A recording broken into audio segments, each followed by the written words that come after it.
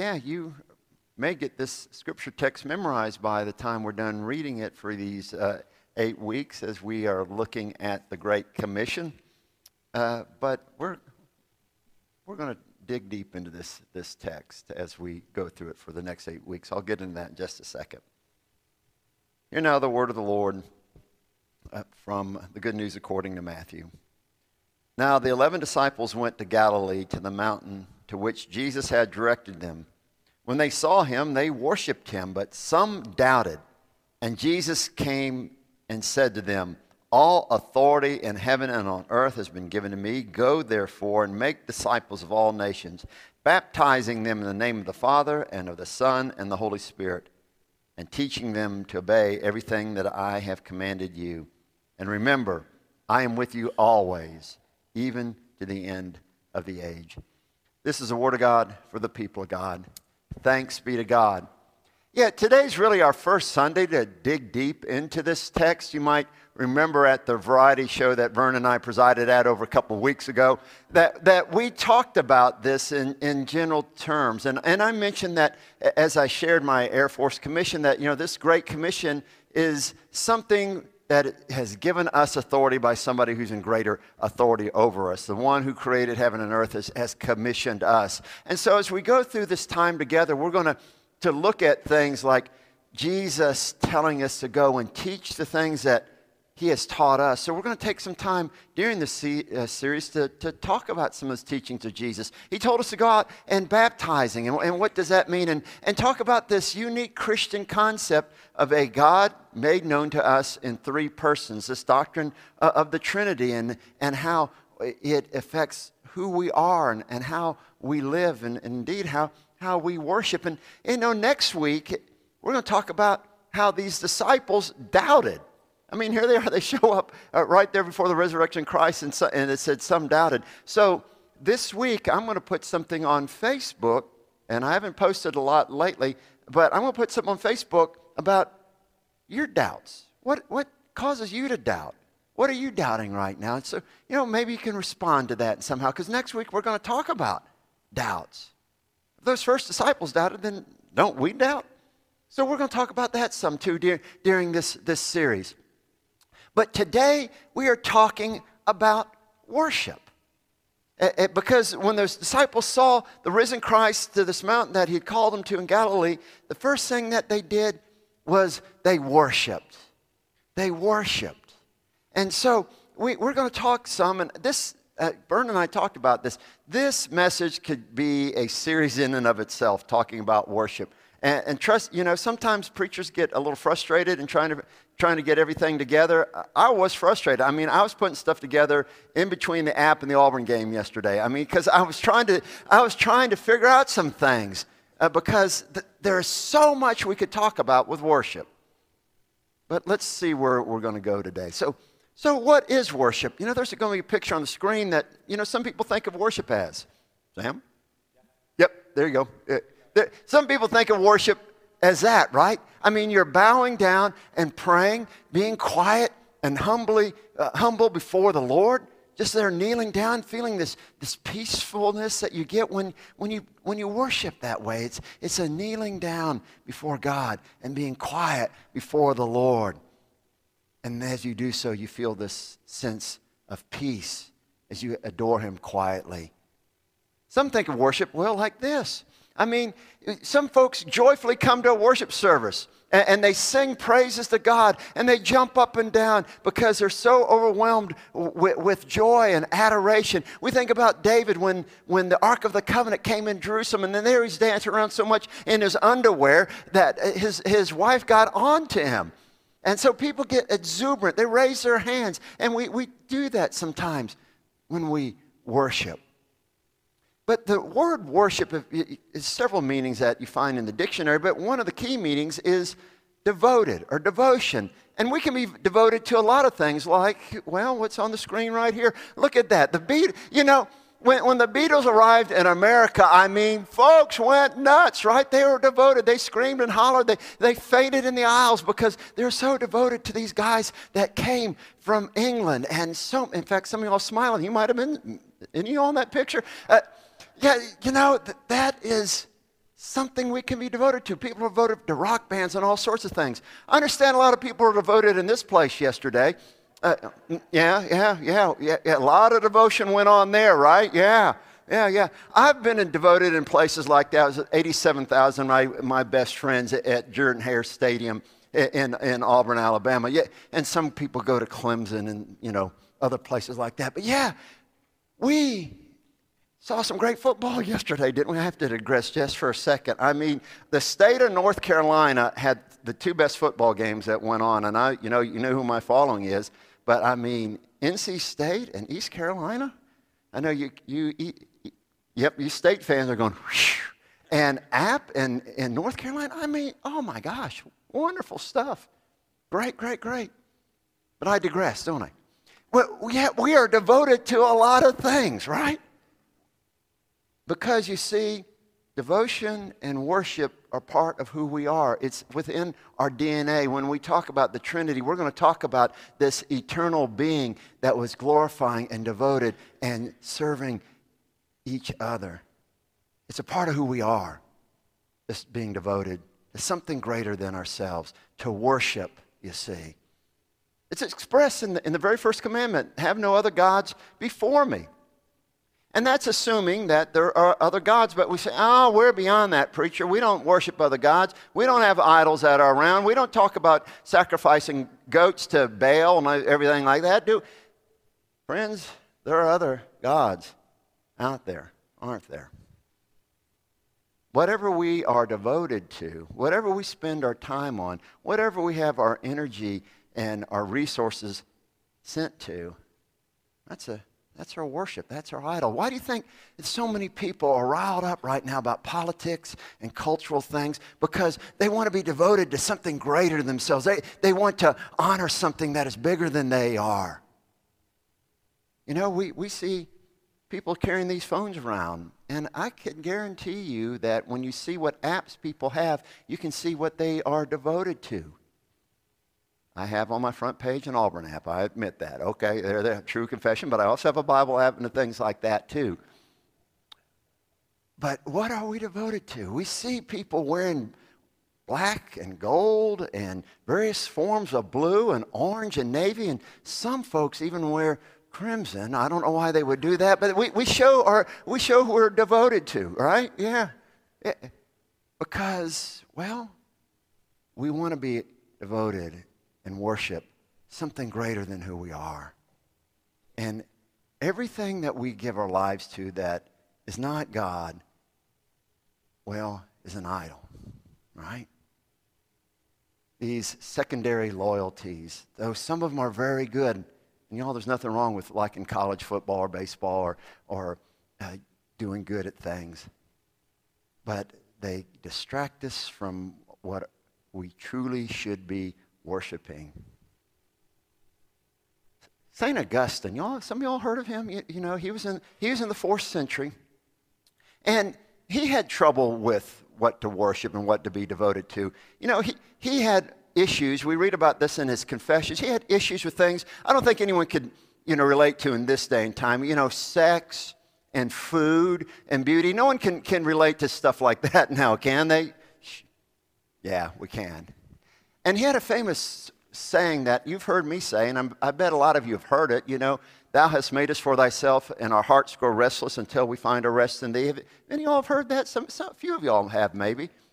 Well, the run-up to that famous quote, and I'm going to read this. Yes, I can read, because, often I don't do this, but I want to make sure I have everything just right from St. Augustine. And he said this, what does ambition seek but honor and glory? But only you, O God, have an honor and glory that is never lost. What does the power of the mighty have except to be feared? But none has power that cannot be stolen but by you. What do the lonely and the anxious long for but a love that they cannot lose? But no one can give a love that cannot fade or die but you. What does weariness seek but rest? But what rest is there apart from you? The soul commits adultery whenever it turns from you and seeks these things that it cannot find except in you. And then he says, for thou hast made us for thyself, Our hearts grow restless until we find our rest in Thee. You know, we devote ourselves and we worship all sorts of things. We give our time and our effort to work, and there's nothing wrong with work, is there? I mean, we got to make a living, but so many times our work becomes all of who we are, right? Because we find meaning and purpose from what we do, right? And if something goes wrong at work or we get criticized because of something that we've done, oh, how it wounds us and hurts us because we have found all of our purposes and all of who we are in what we do 40, 60, 80 hours during a week. And when folks retire, or as I said, when things go bad, we wonder, what have we spent our lives doing?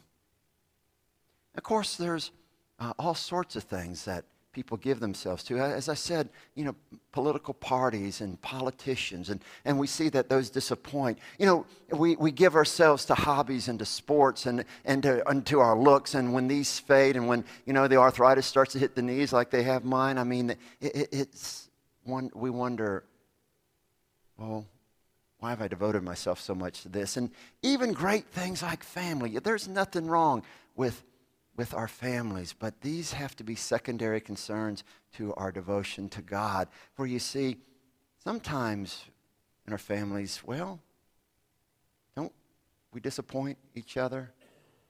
And don't sometimes we chase around our kids and the tyranny of the schedule that we put ourselves through because we're trying to get themselves involved in so many things seems to wear us out? Yeah. All these things should be secondary concerns. Some of them are very good concerns. To our devotion to the one in whom we can find true rest and peace and joy. Those first disciples, they had experienced this Jesus that they had all their hopes in just a few days earlier, dying on a cross, and all their hopes and all their expectations, all their dreams were shattered. And then they come to this mountain, and there He is. And they realize they are in front of the only one who can bring to them true purpose and true meaning in life. So they worship. How do we worship? How do we worship? Timothy Keller, the former pastor at Redeemer Presbyterian in New York City, someone who I've read a lot of, and I listen to at least a sermon of his a week. So if you want to find out what influences this pastor, well, Tim Keller is one of those people. And in a sermon that I listened to recently, when he was talking about the triune God, he mentions the fact that what is worship but this? It is praise and thanksgiving, it is serving, and it is pleasing. So when we want to give love to somebody and share love with somebody, we tell them, right? There's nothing better to hear from someone that we adore that they love us. I mean, those of us that have been parents and having a little child said, Daddy, I love you, or Granddaddy, I love you. You know, don't we love that? And let me just say this, if you haven't told someone that you are pretty fond of, that you haven't loved them recently, do so today. And if you're in the room with you, well, after you leave church, let them know. Because, you know, if we worship something, we share that adoration with our lips and with our lives. When I was a kid growing up, learning about prayer, we learned the Acts 5 method of learning to pray. Some of y'all might recall the Acts 5 method of prayer. And it starts out, adoration, confession, thanksgiving, and supplication. And then the 5 are those close to you, the people point the way, leaders, those who are weak, and yourself. I won't get into all that because this isn't a sermon on prayer. But note it started with adoration. It starts with adoration because when we come before the Lord, we adore Him. We want to worship Him. We want to give ourselves to God. And so we come and sing hymns of praise and thanksgiving to the Lord our God. Because you see, it is he and he alone who is worthy of our praise. Psalms 95 says this: we bow down before the Lord and we give God praise and adoration because we want him to know how grateful we are and thankful we are for who he is, for all God has provided for us, for the beauty of this earth, for the love that he shows us in so many ways, for the mercy he gives to this knucklehead here, for the constant sinning that I seem to find myself in. We give these things to God because when we come before God, we adore him. We praise him and we thank him. That's what it means to worship. But worship that does not take us out into the world where we serve and where we give, it's not true worship. When you adore somebody, when you love somebody, when you've said, hey, I love you, honey, I think you're the greatest, and you don't do anything for that person to show that, well, that isn't too good a thing, is it? No. Well, because I love my wife and I want to show her that I love her, I have a biblical marriage with her. You see, I make the coffee. And and if any of you all know the Bible, there's a book called Hebrews. So that is me. My wife likes to have that coffee first thing in the morning. And I have learned this over time that I better do that because, well, I could say because I'd get in trouble, but I do it because I love her. And before we got wild Rosie, I would even take it to her in bed. But I mean, Rosie leaps up in bed, and it's a disaster. I won't go any further with that. But she would like to sip that coffee first thing in the morning, and I knew, and I know that's something she wants. So I do it, even if I've been up late watching an Auburn game. I set the coffee so it goes off, so she can have it first thing. Why?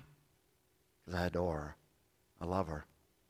And we too, if we love God and we adore God, then we ask God, how can we serve you? How can we show that we adore you? Because, oftentimes we think of worship, this is what we do here, right? And this is part of that. We sing songs. We list creeds. We say prayers. We stay awake most of the time during a sermon. We come together here. Yes, this is part of what worship is, but worship has to be more. It takes us out in the world. Jesus talked about this earlier in Matthew's Gospel in the 14th chapter, quoting Isaiah 29, when he says this: they praise me with their lips, but their hearts are far from me. They worship in vain. Their rules are merely man-made laws. For you see, their worship didn't take them out into the world. They came and tipped their hat to God, and then they forgot what they had done in worship. Have any of y'all had to cram for a test? Anybody have to cram for a test? I remember, two. Okay, the rest of y'all just know the stuff. I remember I would walk in, thinking, all right, let's see, it's Washington, Adams, Jefferson, Madison, Murray. And, trying to remember all the presidents in a row, because, one of my majors was a history major, trying to get all those things. And, I'd get them all down, and all right, before I forget it, write it down on the test and turn it in. And then 10 minutes later, after I walked out the class, I couldn't even remember who the first president was, much less, way down the list where there's Harrison and Tyler, whether you get mixed up there in the mid-1800s, right? Yeah.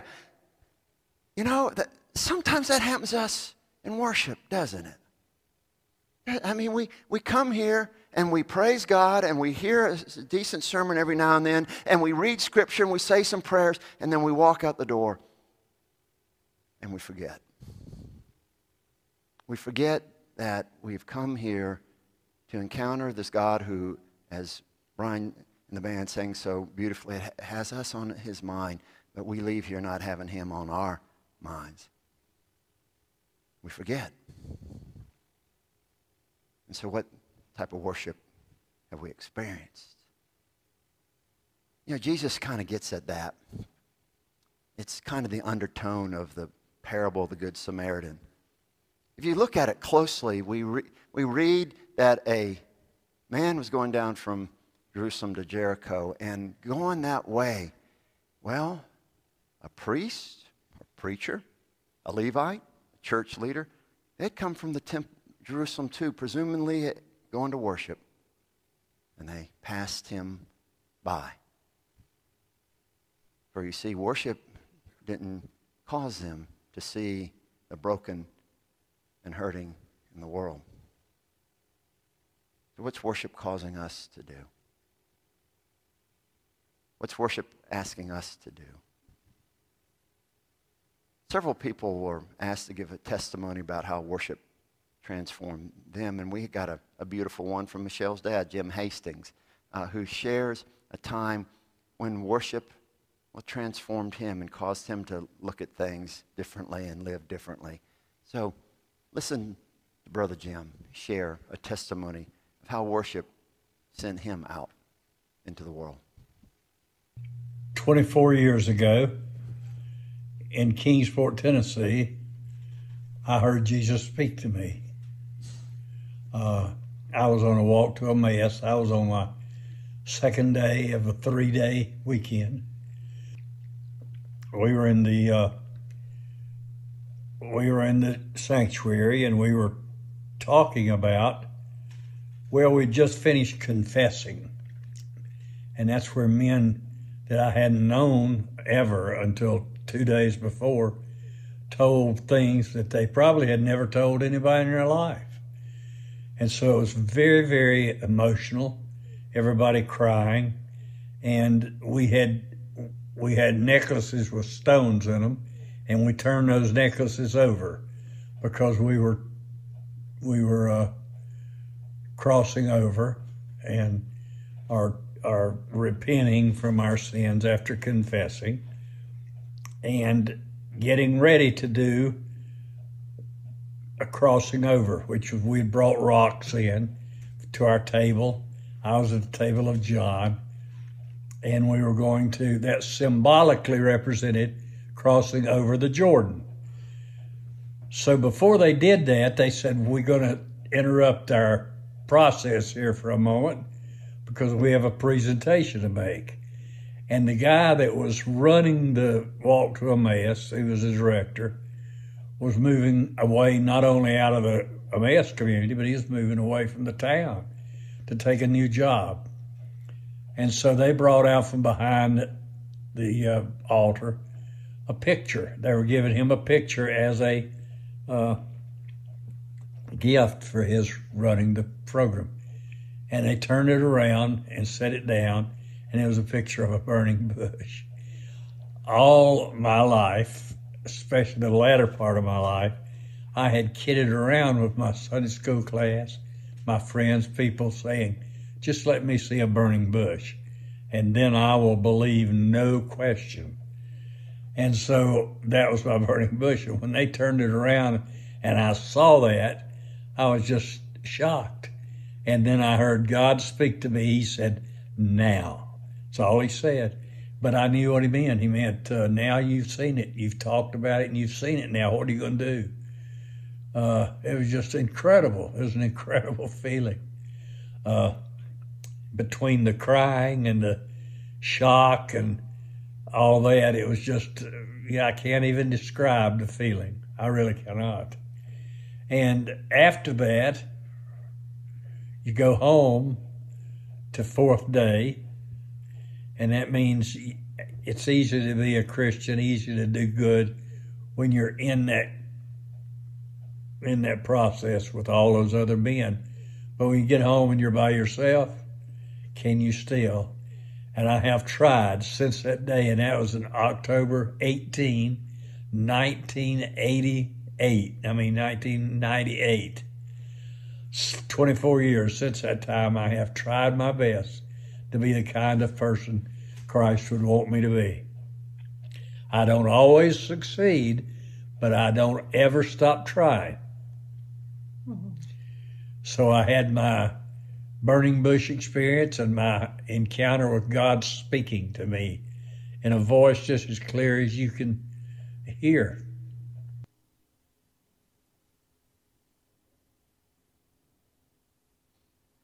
You know, we may never see a burning bush, but we can have an encounter with the living Christ anywhere. And as we have come here together, we claim the promise that he made that where two or more, and I think there are more than two here. At 8:30, I wondered if there was going to be more than two. But there are more than two people here. So where two or more gathered, there he is as well. He's here, you see.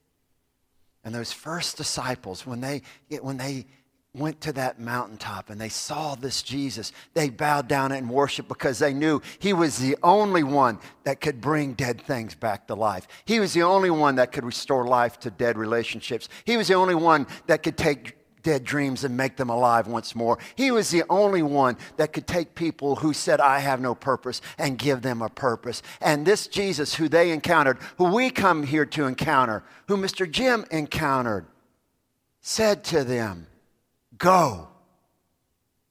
And they did. Were sent out into all the world. And through them, the world was changed.